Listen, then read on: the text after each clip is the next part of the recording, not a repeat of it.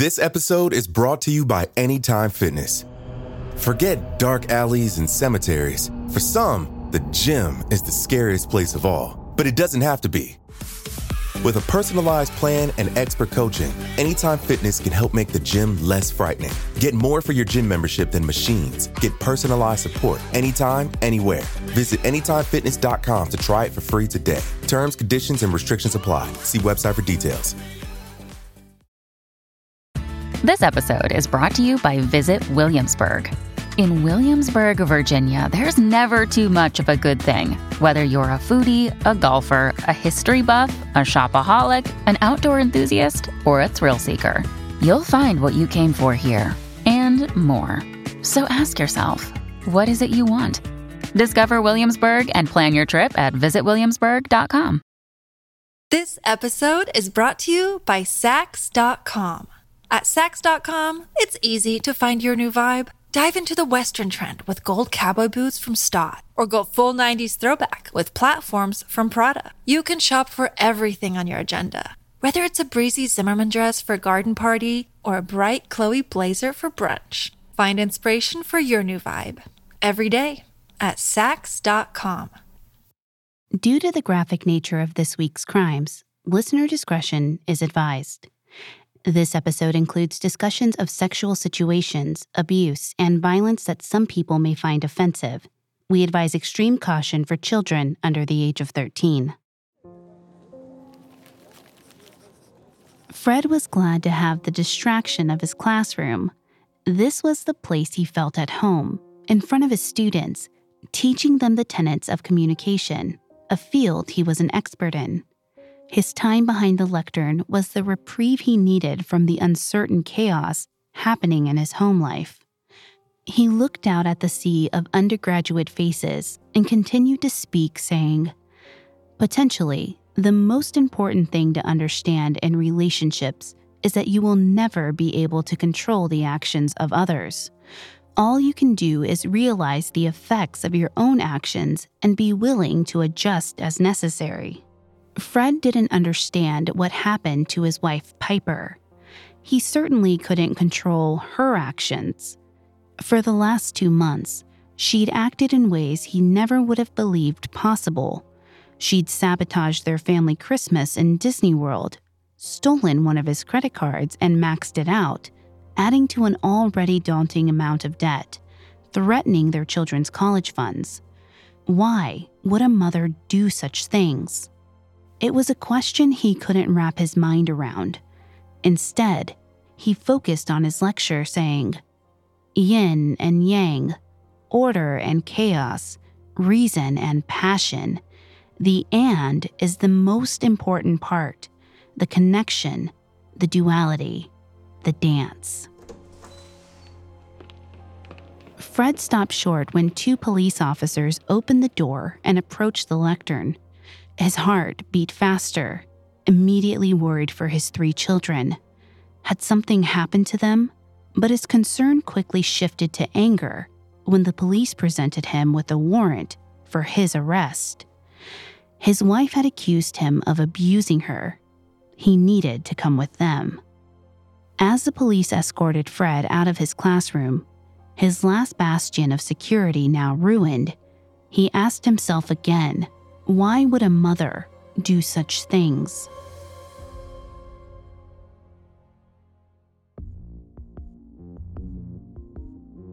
Hi, I'm Lainey, and this is Crimes of Passion, a Parcast original. The legal definition of a crime of passion is a murder that occurs in the throes of extreme emotion, leaving no time to reflect on the consequences. But in this show, we explore passionate crimes. How does a marriage progress from husband and wife to killer and victim, or killer and co-conspirator? If there's a thin line between love and hate, what manipulates our relationships into deadly results? At Parcast, we are grateful for you, our listeners. You allow us to do what we love. Let us know how we are doing. Reach out on Facebook and Instagram at Parcast and Twitter at Parcast Network. And if you enjoyed today's episode, the best way to help us is to leave a 5-star review wherever you are listening. It really does help us. We also now have merch. Head to parcast.com/merch for more information. To friends and neighbors, Frederick Jablin and Piper Rountree were the epitome of the adage, opposites attract. Fred was a college professor and logical to a fault, while Piper was a soulful, nurturing free spirit. But after 20 years of marriage and 3 kids, their relationship soured in 2001, leading to a nasty, protracted divorce. Both sides demanded custody of their children, trying every tactic possible to get their way, eventually escalating to violence. This week, we'll explore Fred and Piper's marriage, tracking how their relationship changed and what drove them apart. Next week, we'll follow the aftermath of a murder, the investigation, and trial. Fred and Piper first met at the University of Texas in Austin in the fall of 1981. Piper, 21 at the time, was in her senior year, dual majoring in communication and German. Fred, 29, was a professor in the communications department. At the time, he was writing the success of a pioneering article he wrote for the developing field of organizational communication. By December of 1981, the relationship had progressed so quickly that Piper moved into Fred's house. Soon, they had a menagerie of animals for Piper to tend to, including a cat, rabbit, ferret, and bird. It pushed the orderly Fred out of his comfort zone, as the animals required maintenance and Piper was more interested in playing with the pets than cleaning up after them. But he was happy to have Piper in his life and devoted himself to the relationship. Author Catherine Casey covered the relationship between Fred Jablin and Piper Rountree in her book, Die, My Love. According to Casey, Margaret Surratt, who worked at UT with Fred, said of the couple, "I think he sometimes looked at Piper and pinched himself. Sometimes he thought that she was too good for him, that she was so beautiful and he was lucky to have her." Before we further examine the dynamics of the relationship, please note that I'm not a licensed psychologist or psychiatrist, but I have done a lot of research for this show.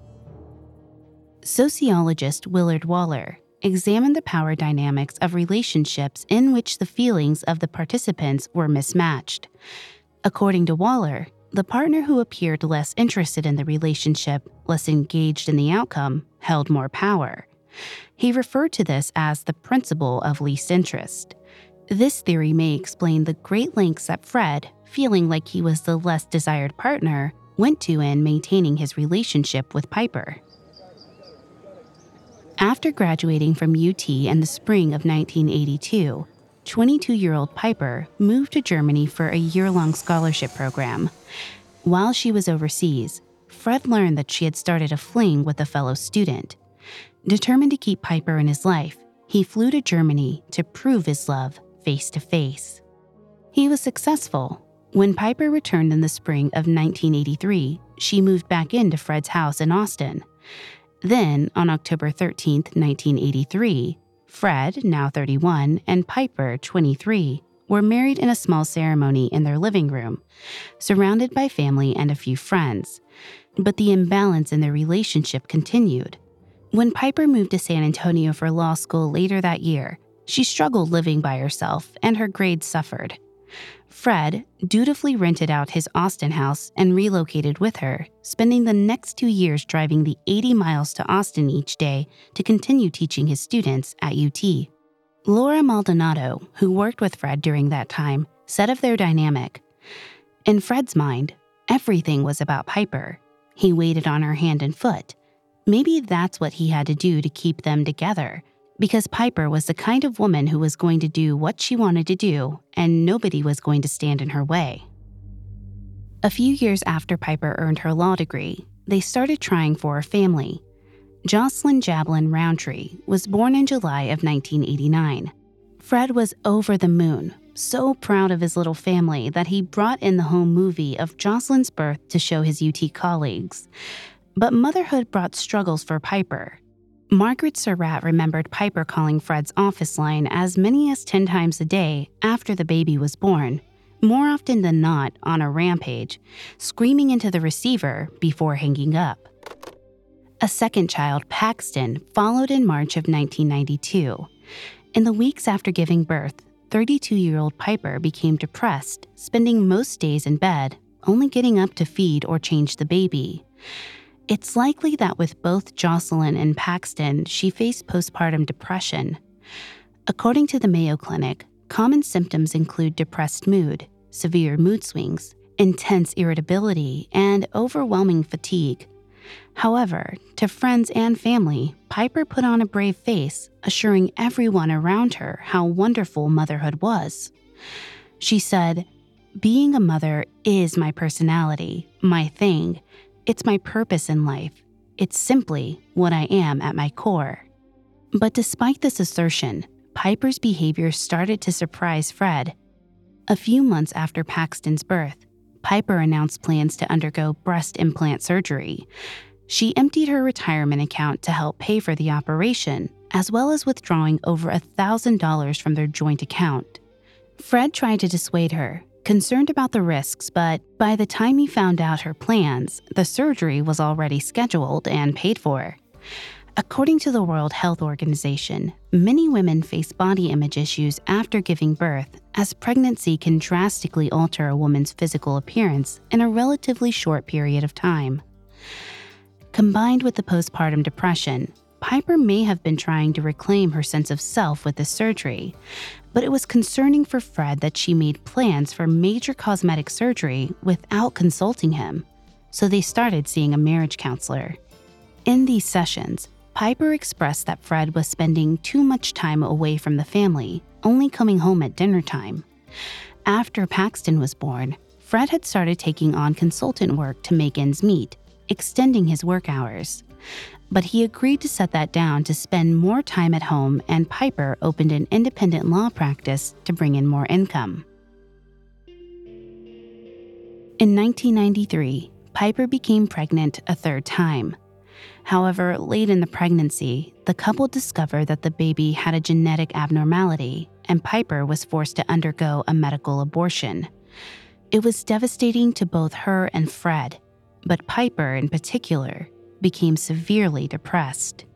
A Swedish study published in the European Journal of Obstetrics, Gynecology, and Reproductive Biology found that 37.5% of women who underwent second trimester abortions experienced extreme post-abortion emotional problems. It was a very dark time for the Jablins.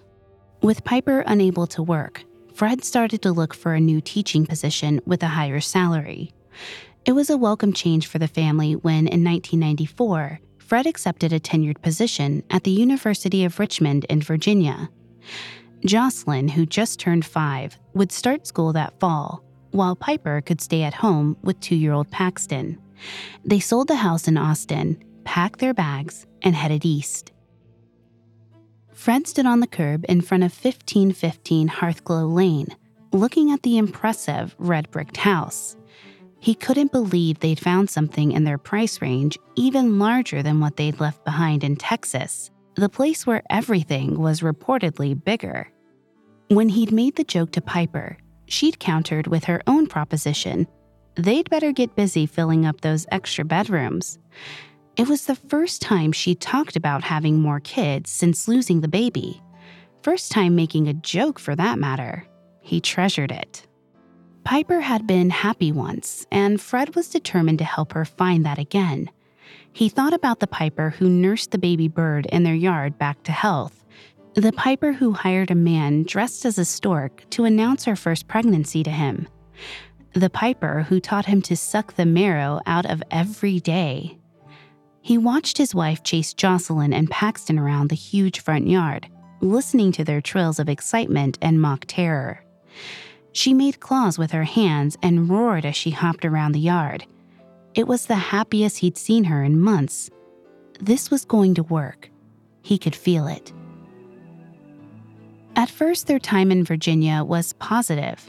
Piper described their life by saying, "I was mostly an at-home mom. I was dedicated to the children, doing everything that I could for them. I cooked everything. I mean, absolutely from scratch. I canned and went berry hunting. My neighbor referred to me as the Martha Stewart of motherhood." Piper baked fresh bread and made her own dog treats for the family pooch. She shared her artistic personality with her children, teaching them how to paint and creating a mural of a Disney castle in the children's bedroom. They quickly filled the house with a variety of rescued animals. When it was her turn to read at the elementary school, Piper arrived dressed in a powder blue Alice in Wonderland costume. But her Richmond neighbors painted a different picture behind closed doors, that Piper was only interested in being a mother when it was fun. She loved to play and create with her children, but rarely fulfilled the difficult responsibilities of raising them. According to Di My Love, she joined a high-priced racket club because they offered daycare services as part of the membership. However, while the club policy stipulated a maximum of 3 hours of supervision, Piper gained a reputation for leaving her kids there all day and disappearing from the club grounds, off doing her own thing. The Jablin's backdoor neighbor, Mel Foster, said that Piper would often bring the kids to her house looking for a break. Mel eventually started pulling her car into the garage and leaving her blinds closed when she was home. Otherwise, once Piper saw Mel, she'd inevitably tote the children over. Yet Piper and Fred continued to try for more children. Piper had come from a big family, the youngest of 5, and wanted the same noisy household for her own kids. So in December of 1995, they welcomed another daughter, Callan Rountree Jablin, Callie for short. Once again, 35-year-old Piper suffered postpartum depression symptoms. At the time, this type of depression was not understood very well and therefore underdiagnosed and undertreated across the board. Doctors wrote off Piper's emotions as baby blues that would clear up in a few weeks. According to a study by JAMA Psychiatry, women with postpartum depression are more likely to have chronic depression for around 11 years after the baby is born. At times, Piper became so depressed she locked the children, Jocelyn, now 6, and Paxton, 3, out of the house to hide in bed. To try to help her with her low mood, Fred hired nannies and housekeepers to look after things when Piper couldn't find the strength. The Jablins became known for their high turnover rate of household staff. Piper would hire anyone even remotely qualified, and some would only last a few days. But Fred held his tongue. If this was what Piper needed, he was willing to provide it, loyal as always to his wife. The Jablins also returned to couples therapy after Callie was born. Piper felt like she had no say in her own life. Everything she did was either for Fred or the children, and she felt powerless.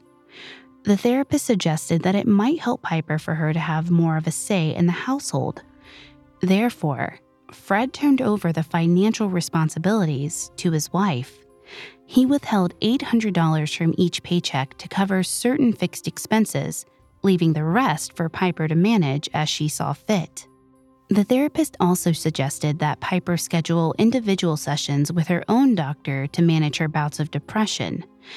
Piper began seeing Dr. Stephen Welton in early 1999. But rather than discussing her low moods, much of their early sessions were spent dissecting the state of the Jablin marriage. According to Di My Love, Piper described the relationship as faltering and confessed that she had started an affair with a younger man she met at the racket club. She also divulged that she drank wine daily. Welton diagnosed Piper with attention deficit disorder, depression, alcohol abuse, and a mood disorder.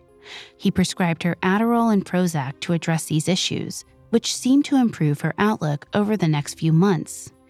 She reported in March that she'd ended the relationship with the younger man, allowing her to focus more on her marriage. However, by the summer of 1999, the Jablin household was in turmoil again.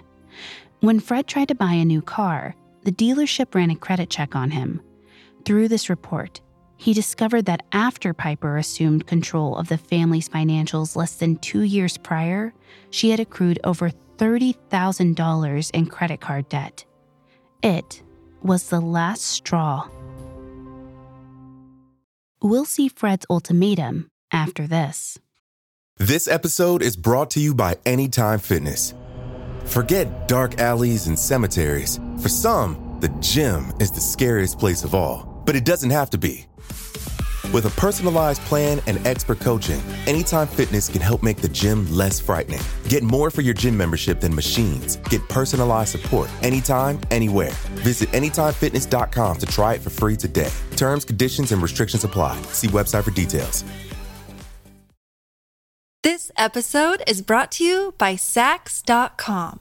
At Sax.com, it's easy to find your new vibe. Dive into the Western trend with gold cowboy boots from Stott, or go full 90s throwback with platforms from Prada. You can shop for everything on your agenda, whether it's a breezy Zimmermann dress for a garden party or a bright Chloe blazer for brunch. Find inspiration for your new vibe every day at Sax.com. Now back to the story. In the summer of 1999, Fred Jablin was shocked to discover that his wife, Piper Rountree, had saddled the family with over $30,000 worth of credit card debt.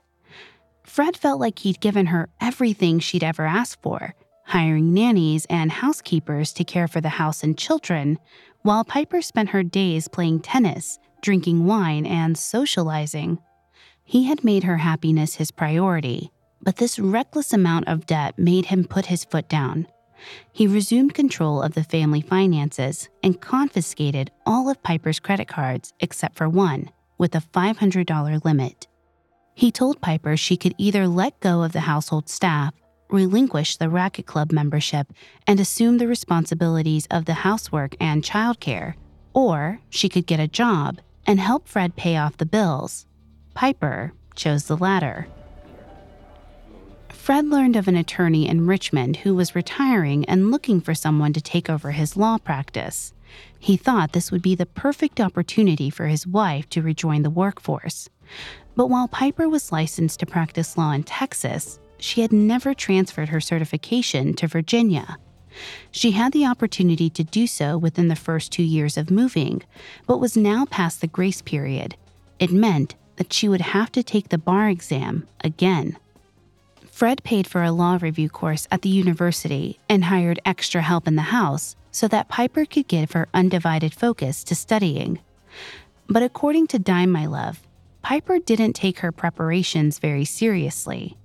Back in Texas, she'd worked in the district attorney's office and afterward at a corporate firm. She thought passing the bar again would be a breeze. Allegedly, she spent most review sessions in the back of the classroom, sketching in her drawing pad. Unsurprisingly, when the exam results were released in March of 2000, Piper had failed. In her therapist session notes from that time, Dr. Welton was frustrated when Piper blamed everyone around her for her lack of success. She alleged that in the weeks preceding the exam, her cat had died, Callie had problems at her daycare, and she'd had to replace one of the housekeepers after they quit without notice. She claimed she was on an emotional roller coaster and described to Welton an incident in which she'd become so overwhelmed she'd gone to the emergency room. Welton diagnosed her description of the event as a panic attack and wrote her a Xanax prescription. A cloud continued to follow Piper that spring. In May of 2000, after discovering she had ovarian cysts, Piper had a hysterectomy. The surgery was hard on her, both physically and emotionally, renewing her depression. In addition to the practicalities of recovering from major surgery, she had a hard time accepting that she wouldn't be able to have any more children. Pregnancy and menstruation are both key aspects of femininity to many people. According to the Cleveland Clinic, some women find it difficult to process the loss of both of these womanly concepts in one surgery. As a result, Piper retreated in on herself that summer, turning to her art and spending most of her time painting and sleeping. Fred handled the duties of the household, allowing her time to heal. By September, Dr. Welton was concerned by her increased use of her anxiety medications. He noted, "Piper is using more Xanax. Need to get a handle on this." In November of 2000, Piper decided to visit her family in Texas for Thanksgiving, while Fred took the kids to his brother's house. The Rowntrees were an incredibly close-knit family. Piper's father was in the military, and as a result, the family moved several times during her childhood. It had bonded the Rowntrees to each other and made it hard for Piper to leave them behind when they moved to Virginia. She was close to her older sister Tina in particular. Friends and neighbors remarked on how renewed Piper appeared whenever she returned from yearly family reunions in Texas. However, this time when she returned from her visit, she was sad and homesick. According to Die My Love, Piper told Mel Foster that she decided it was time to move back to Texas. Mel tried to dissuade her. Didn't she want to stay with her children? Piper replied, "I'm going to take the children with me. I was so much happier in Texas with my family than I am here with Fred." Mel tried to point out the flaws in that plan, but Piper was determined, seeing no reason to stay with Fred at all anymore. She allegedly informed the 3 Jablin Rountree children that they would all be moving back to Texas without even discussing it with their dad first. Then, in late December of 2000, a few days before the Jablins were supposed to travel to Disney World for Christmas, Piper had an episode. She asked a neighbor, Linda Purcell, if she could borrow her car one morning to run a few errands. But as the morning turned into the afternoon and Piper still hadn't returned, Linda became concerned. She called Piper on her cell phone, asking where she was. Piper calmly replied that she didn't know and hung up. A few hours after that, Mel Foster got a phone call from Piper. She was at a doctor's office and needed help getting home because she couldn't drive. When Mel arrived, Piper was out of it, barely able to keep her eyes open. The nurse said that they had given Piper a sedative as she had been very agitated. They helped Piper get into Mel's car and she fell asleep during the drive.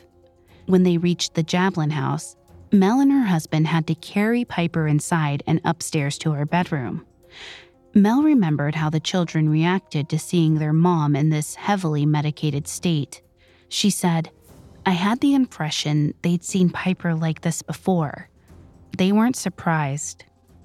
That night, once Piper recovered, she summoned the neighbor whose car she had borrowed, Linda Purcell. Piper had no memory of what had transpired that day and wanted Linda to fill in the gaps. But Linda had very few answers to give, outside of Piper picking up the car and the phone call when she didn't know where she was. Piper started to pace in the living room, getting more and more worked up. Then she accused Fred of drugging her. He must have slipped something to her and it knocked her out. According to Die My Love, Linda thought Piper's behavior that night was manic. She remarked to her husband afterward, "I'm truly frightened of Piper.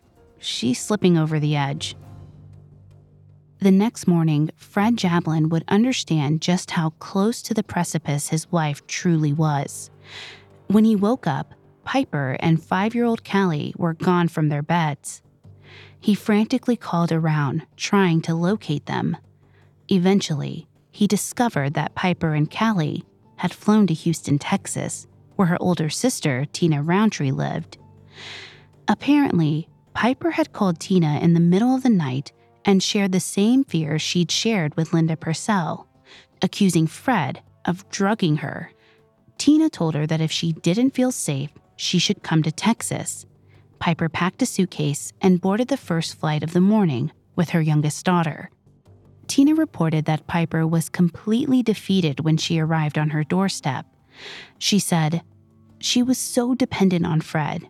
By his design, she couldn't do anything. I worked with her, told her she was strong and independent, that she needed to get out of this situation." Before long, the old Piper returned, the spunky Piper. Fred was undermining her self-esteem. Fred was at a loss, not sure what to do about his wife's departure. He decided to follow through on the planned Disney World vacation with Jocelyn and Paxton. They had been looking forward to it for months, and it didn't seem fair to keep them from having a good Christmas because of Piper's actions.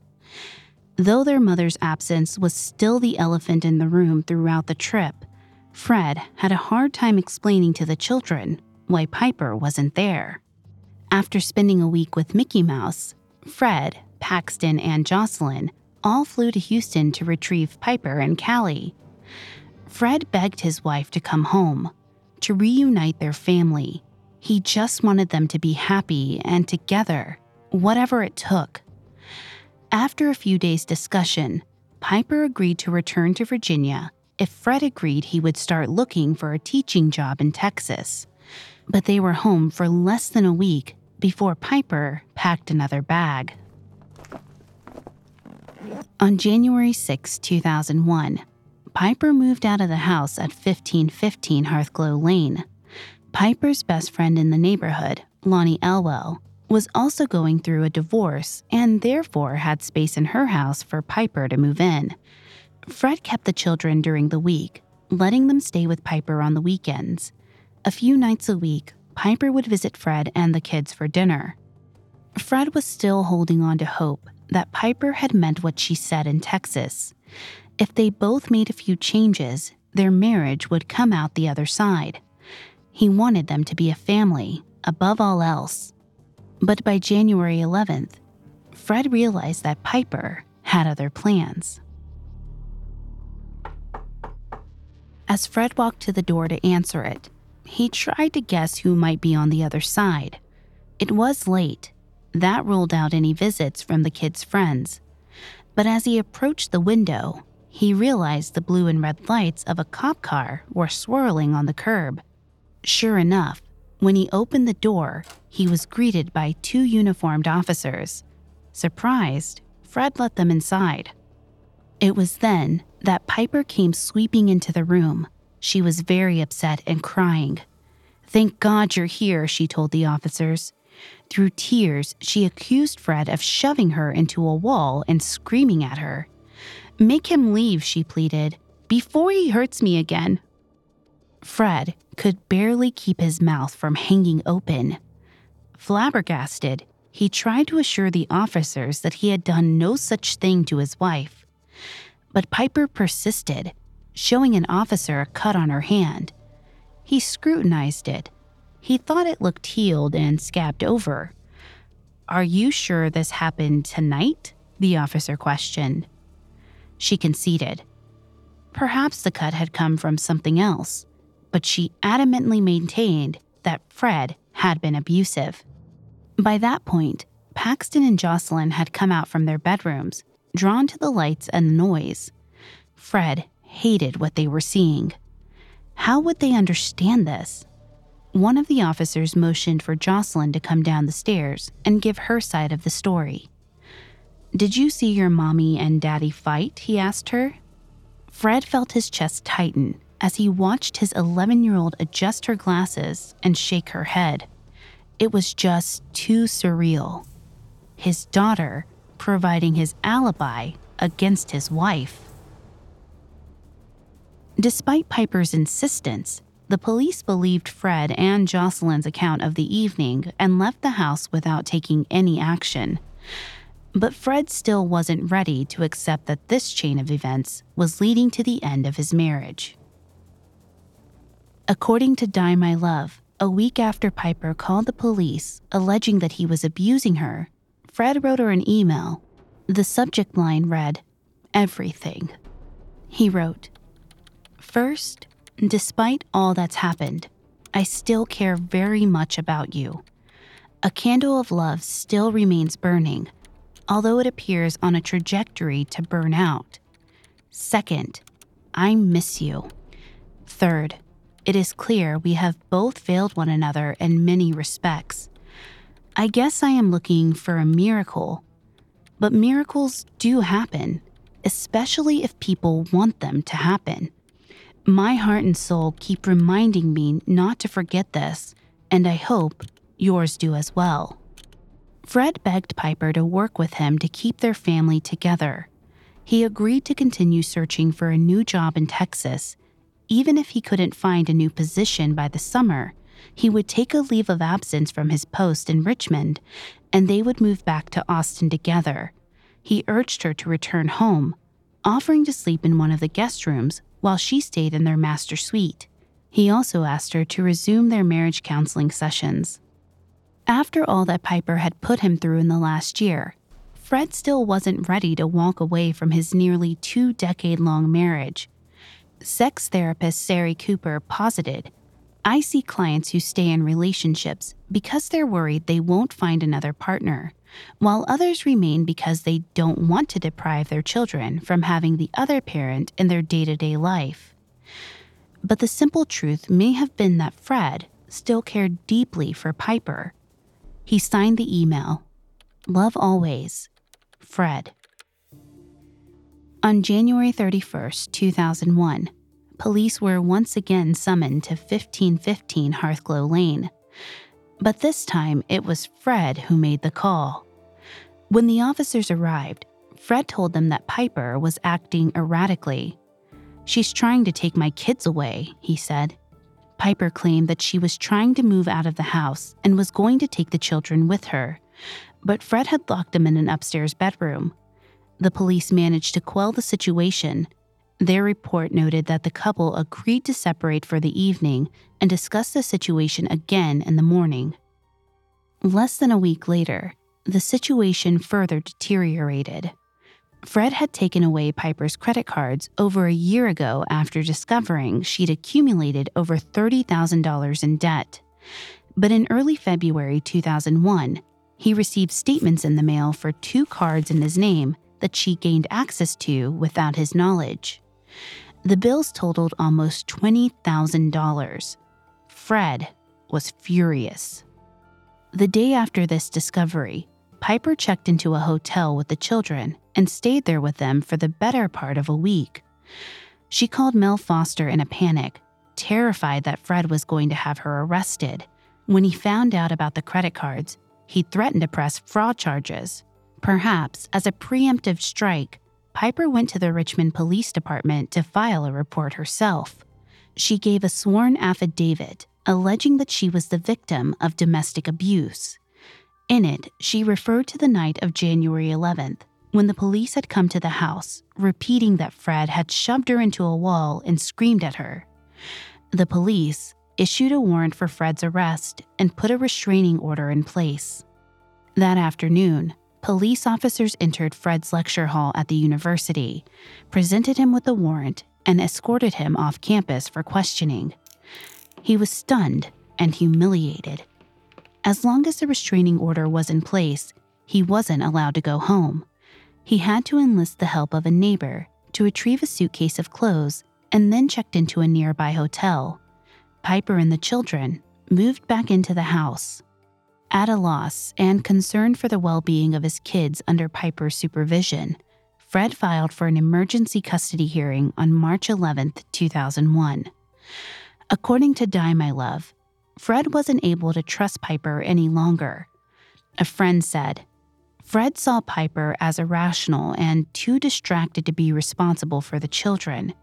He saw the credit card bills as a violation of trust and feared she'd run off with the children and simply disappear." The judge awarded Fred temporary custody of 11-year-old Jocelyn, 9-year-old Paxton, and 5-year-old Callie. Piper retaliated by filing another domestic abuse charge. While Fred was in police custody, Piper hired movers and officially relocated to a townhouse a 15-minute drive away. Fred alleged that along with the bedroom and living room furniture, she took his mother's piano, pearls, and wedding ring. Less than a week later, on March 16th, Fred filed for a divorce. In the paperwork, he said, he saw no possibility of reconciliation. We'll see the fallout of the divorce proceedings after this. Mom deserves the best, and there's no better place to shop for Mother's Day than Whole Foods Market. They're your destination for unbeatable savings, from premium gifts to show-stopping flowers and irresistible desserts. Start by saving 33% with Prime on all body care and candles. Then get a 15-stem bunch of tulips for just $9.99 each with Prime. Round out Mom's menu with festive rosé, irresistible berry chantilly cake, and more special treats. Come celebrate Mother's Day at Whole Foods Market. This episode is brought to you by Hotels.com. When I went on my last holiday to Cape Town, it was amazing. My friends were there, the weather was phenomenal, and most importantly, the food was fantastic. But one thing I struggled with was finding the right places to stay. All I want is a great bed, a fantastic shower, and breakfast that doesn't end at 8 a.m. I'm on holiday, I'm still sleeping. I also like ease, and the Hotels.com app easily helps me to find a perfect hotel for every trip.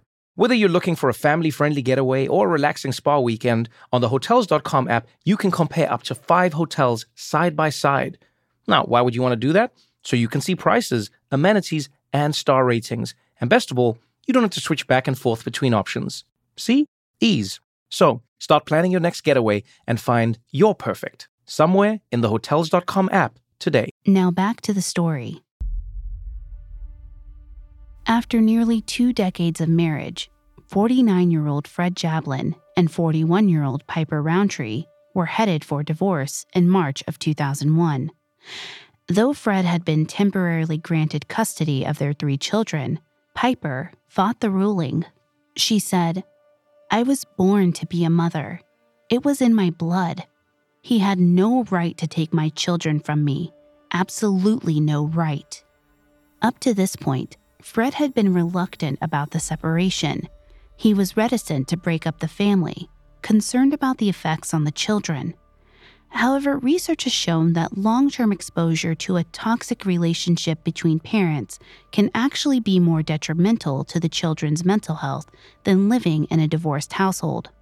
Psychotherapist Sean Grover, who specializes in family therapy, wrote, "Kids forced to endure loveless marriages and to tolerate emotional tension day after day bear the full brunt of their parents' dysfunctional relationship. They intuitively feel their parents' unhappiness and sense their coldness and lack of intimacy. In many cases, children blame themselves, feeling their parents' combative relationship is somehow their fault." Perhaps it was for the best then, when in June of 2001, Fred discovered truths about Piper that finally convinced him to permanently take reconciliation off the table. Fred had previously suspected Piper was having an affair. There were times in the months leading up to the separation when she disappeared for hours. Once, she'd asked him if she could rent an apartment. She wanted privacy to paint. But that reasoning didn't ring true, as Piper already had a home studio. Fred hadn't pushed the conversation then, perhaps unwilling to accept the possibility of what she had truly wanted the private space for.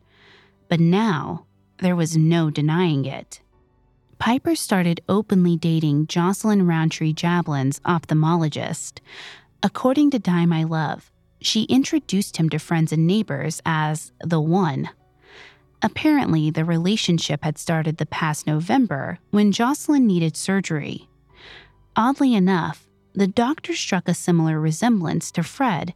He was a thin, balding man with a slight build from a Jewish family. Fred said to Mel Foster, "Piper left me for a man who looks enough like me to be my brother. Why would she do that?" When Fred heard that Piper and her boyfriend had taken a few trips together to high-priced resorts in the spring of 2001, he was heartbroken. When he learned that Piper had brought their children along on several dates with the doctor and was openly affectionate with him in front of the kids, Fred was livid. On July 18th, he petitioned for permanent sole custody of the children. Fred said he didn't want to cut his children's mother out of their life completely, telling the judge, "I value the time my wife spends with my children. I have a tremendous amount of compassion for my wife, and I know that she loves my children very much." But he confessed that he was afraid every time he left the children alone with Piper and was completely bewildered by the dramatic changes in her behavior. His greatest fear was that she would one day grow so depressed or desperate that she would do something to harm herself and, unable to leave them behind, the children as well.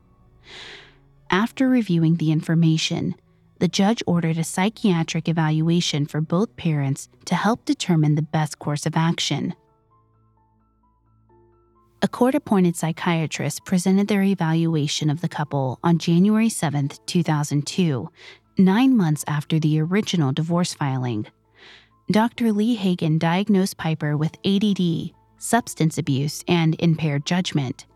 He also speculated that she might struggle with bipolar disorder.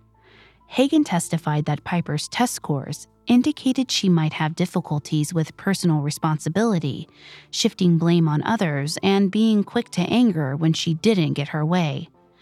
Fred's scores, on the other hand, showed a personality that was more mellow. When faced with challenges, he tended to be more prudent and rely on diplomacy. Dr. Sherman Master, a court-appointed psychiatrist, also testified. He agreed with Hagen's assessment. Master also laid some of the blame for the dysfunction in the Jablin household at Fred's feet, saying, "It takes two to tango." In the end, the judge sided with Fred. Fred was granted permanent physical custody of 13-year-old Jocelyn, 10-year-old Paxton, and 6-year-old Callie. Piper would have visitation rights, but the children would live with Fred. According to Die My Love, Piper was devastated by the decision. On May 8th, she fired back. In the course of the divorce proceedings, Piper's sister, Tina Rountree, had drawn up a 42-page report on Fred Jablin's mental health. Tina was a certified nurse and ran a women's clinic, but had no training or authorization as a mental health professional. She wrote in the document that she held an honorary position as a professor at UT for her expertise in pediatrics and women's health issues, but no record of such a position exists. And indeed, the report was less a medical assessment and more a character assassination. Tina wrote that Fred was a narcissist who cared nothing for Piper or the children, accusing him of emotional and verbal abuse. She claimed that Fred had a calculated pattern of neglect, regularly smoked marijuana, and had both physically and sexually assaulted Piper many times during their marriage, among other things. She wrote that she was terrified what the effect of his parenting would have on the children, claiming that Fred had beaten Paxton and that Jocelyn had developed anorexia due to Fred's unrealistic expectations. 3 days after the custody ruling, Piper emailed Tina's assessment to several friends and family. She prefaced the attachment with, "After serious consideration of the wider implications of the attached court report, I am forwarding it to you." The subject line read, "Relevant if you have children he supervises." Fred had received plenty of Piper's forwarded emails during the course of the divorce. She'd sent messages to her entire address book that summer, some discussing her communication with a guardian angel, and some expressing her deep sadness over being away from her children. Friends who took Fred's side in the separation had passed them along, keeping him in the loop, which he appreciated. Nothing could have prepared him for the message he opened that morning. It was another forward from Piper, sent by Mel Foster. She apologized to him for sending it, but felt like he needed to know. Fred clicked on the attachment, a file labeled Jablin Psychological Profile. This ought to be good, he thought. He could barely comprehend what he was reading. The sham report was broken up with headlines like "Suicide and Dr. Jablin's Psychological Manipulation of His Children." Fred frantically tried to determine who had received the message, but it had been sent through a blind copy. His panic mounting, he called Mel. Did she know who else got this message? She told him that she'd heard from a few moms in the Boy Scout troop already. She tried to reassure him. Everyone knew Piper was crazy. No one would believe this. Fred hung up, completely defeated. When the judge awarded him custody, he thought the battle was over. He'd done what he had to do to protect his children and succeeded. But once again, Piper had managed to draw him back in for another round. He picked up the phone again and called his attorney. He was ending this, once and for all. A week later, on May 13th, Fred was back in front of a judge, asking for another emergency custody hearing. He wanted Piper's visitations reduced, sending that email proved she was unstable. Piper claimed in her testimony that she was only doing what was best for the children. When the judge argued that sending Tina's libelous report had been damaging to them, Piper repeated, "I have been terrified for myself and for the sake of the children. My concern is the welfare of the children." It took 2 months, but on July 15th, the judge granted 2 motions. First, Piper and Fred were now, finally, officially divorced. Second, Piper would have fewer visitation rights. Moving forward, she would see the children 2 weekends a month, on holidays, and for 3 weeks during the summer. This decision rocked Piper to the core. She saw herself as the embodiment of motherhood, something she was born to do and excelled at. Without her children, her identity was ripped away. As Dr. Edward Crook, author of Co-Parenting After Divorce, wrote, parents who were highly involved with and attached to their children and suddenly found themselves forcefully removed from their children's lives experienced profound woundedness.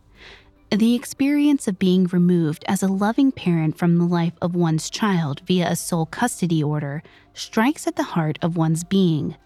Shortly after the custody arrangement was amended, Piper told a close friend, "Fred torched my village."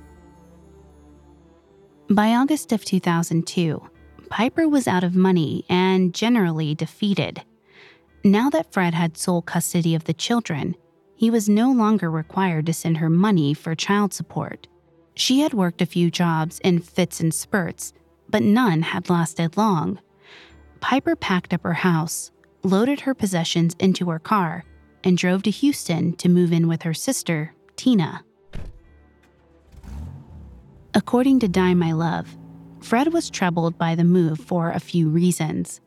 First, Piper hadn't given him any notice of her plans to relocate. How they would arrange her visitations with the children was now in limbo. In addition, he worried about the effect Tina would have on Piper. Tina, 8 years older than Piper, had a very strong influence over her sister. Those familiar with their relationship agreed that whatever Tina said, Piper did. And Tina thought Fred was cruel, evil, and manipulative. A friend of the sister said, Tina absolutely hated Fred's guts. She held him in complete contempt. Her family hated him too. It was a huge topic of conversation. Everyone was talking about how Fred had screwed Piper. Drug addicts lose their kids, not good moms like Piper. Another blow came in September of 2002.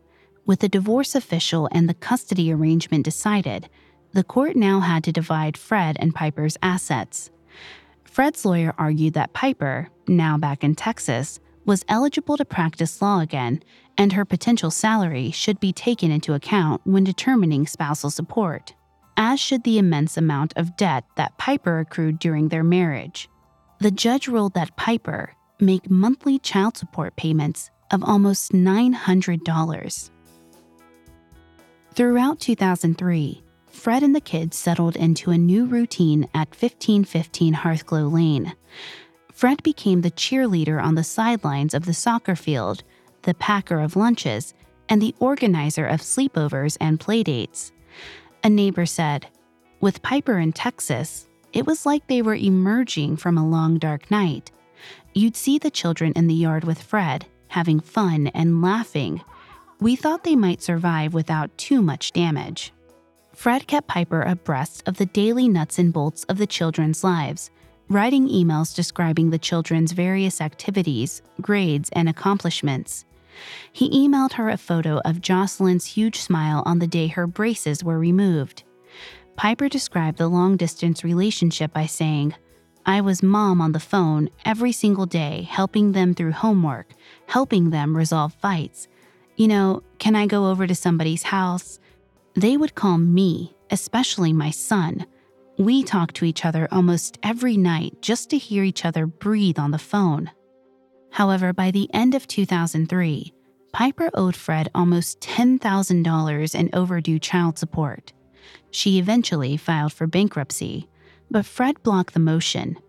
Because the federal bankruptcy case superseded their still ongoing asset division case, he worried that it would delay the settlement, and he was desperate for their lengthy divorce process to be over.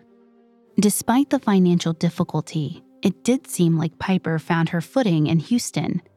She spent a few months working as a guardian ad litem, then took another position as a land surveyor. It allowed her to set her own hours, and she liked being able to work outside. She moved out of Tina's house and into her own place. She also started a new relationship with an older gentleman, an oil man from Baton Rouge, Louisiana. In the summer of 2004, 52-year-old Fred found a new relationship as well, with a woman named Charlene. She was a single mom who lived in the next town over. Word eventually reached Piper in Texas. A friend wondered what would happen, saying, Piper's children were Piper's children, and she wasn't going to share them with another woman. We all knew that. In October of 2004, Piper came to Virginia over Columbus Day weekend to spend time with the children. It was the weekend of 15-year-old Jocelyn's homecoming dance and 12-year-old Paxton's junior cotillion, but Fred agreed to let Piper take the kids to Washington State Park for a camping trip. In Die, My Love, Mel Foster remembered talking with Fred about their plans. She told him, I don't know why Piper can't do what other moms do. Take Joss to get her hair and nails done. Let her go to the dance and be happy for her. Fred just shrugged and smiled. Piper just wasn't like other mothers. But he wasn't going to stand in the way of her relationship with the children. Mel said that Fred felt like they'd finally found some peace. Piper had a steady job, the children were happy. It was all he could really ask for. A few weeks after the camping trip, on Saturday, October 30th, Fred woke up with his alarm at 6 a.m., just as he did every morning. He laid in bed and thought about the different plans and activities this hollow weekend for the children. He needed to fix the zipper on Callie's costume before they went to the hayride. Jocelyn wanted to go to a friend's house. He needed to call their mother. Fred put on his robe and slippers and padded down to the kitchen. He hit the start button on the coffee maker and pulled out the eggs from the fridge. Waiting for the coffee to brew, he stepped out the back door into the still dark morning to fetch the paper. As he leaned down to pick it up, he saw something move in the corner of his eye. "Hello, Fred," he heard. Then he heard the gunshots.